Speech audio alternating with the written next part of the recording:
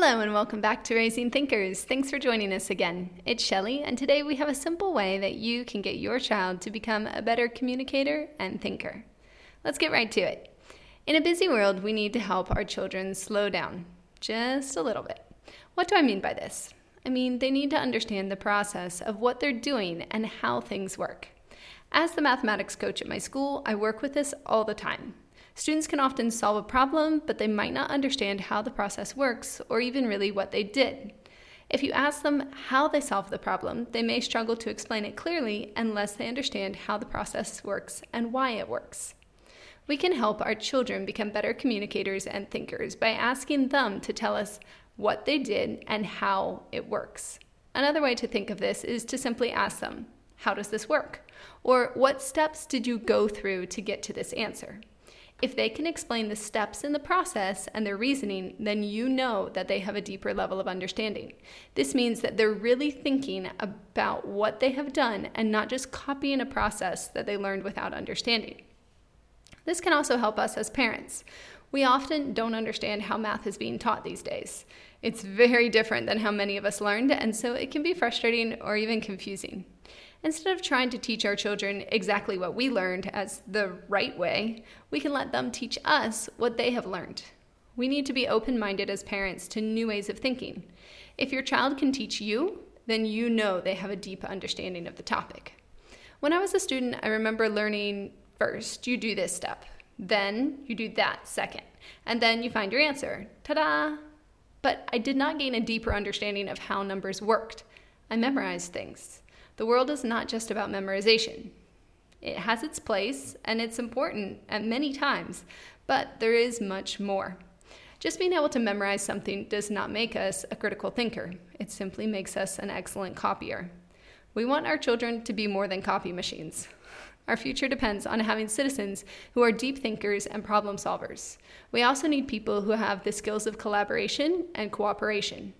If we want our children to be able to communicate their thinking, to be an effective team member in their future careers, they need to be able to express their understanding and thinking clearly.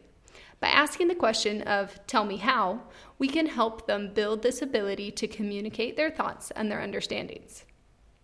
It's not all about mathematics. This goes far beyond just one area. Imagine your son is making a sandwich. Ask him to tell you how he made it. Or perhaps your daughter has built a new creation out of Legos. Ask her how she designed it or what the steps were to construct what she made. Any chance you have, ask them about the process instead of just telling them, "Oh wow, that looks cool," or "That's amazing, you're brilliant."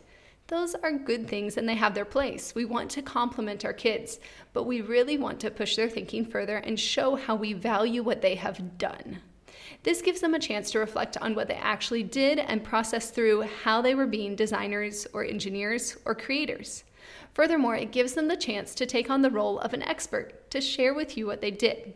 This gives them the opportunity to take pride and ownership of something that they did or something that they now understand. This may sound like something that is just for children who are already much more verbal and can clearly explain to you every little detail about the process. This is far from true. Even young children can show you the steps in a process. They can also tell you about their process. It might not be the vocabulary that you would use as an adult, but they can still communicate. You may even have to give your younger child a few prompts, such as, "What did you do first? Show me what you did next." But they can do it. Believe in your children. They can also tell you about how they got their baby doll dressed today, or they can tell you or show you about how they built a fort in their bedroom out of sheets and pillows. They can even tell you about how they made a terrible mess of their room or of your kitchen. Instead of getting upset with them, take a deep breath, and you can ask them about the process of the creation of the disaster, and then ask them about what will be the process for them to clean it up. For one last example, let's take the classic scenario where your child brings you something that they drew. A lovely picture that you cannot interpret. You have absolutely no idea what it is. Instead of asking them, "What did you draw?" or "What is that?" you can ask them, "Can you tell me a little bit more about your picture?" Or, "How did you draw this?" By asking them these sorts of questions, you give them value as a creator and help build their confidence to continue to design, to try, and to keep going. It helps build that growth mindset, that determination and grit not to give up, that their work has value. And that's the thing. Your child has value, and because they are so precious, what they create and what they think also has value. So that's it. Next time your child shows you something they've done, ask them that simple question. Tell me how. Thanks for listening, and don't forget to subscribe. See you in the next episode.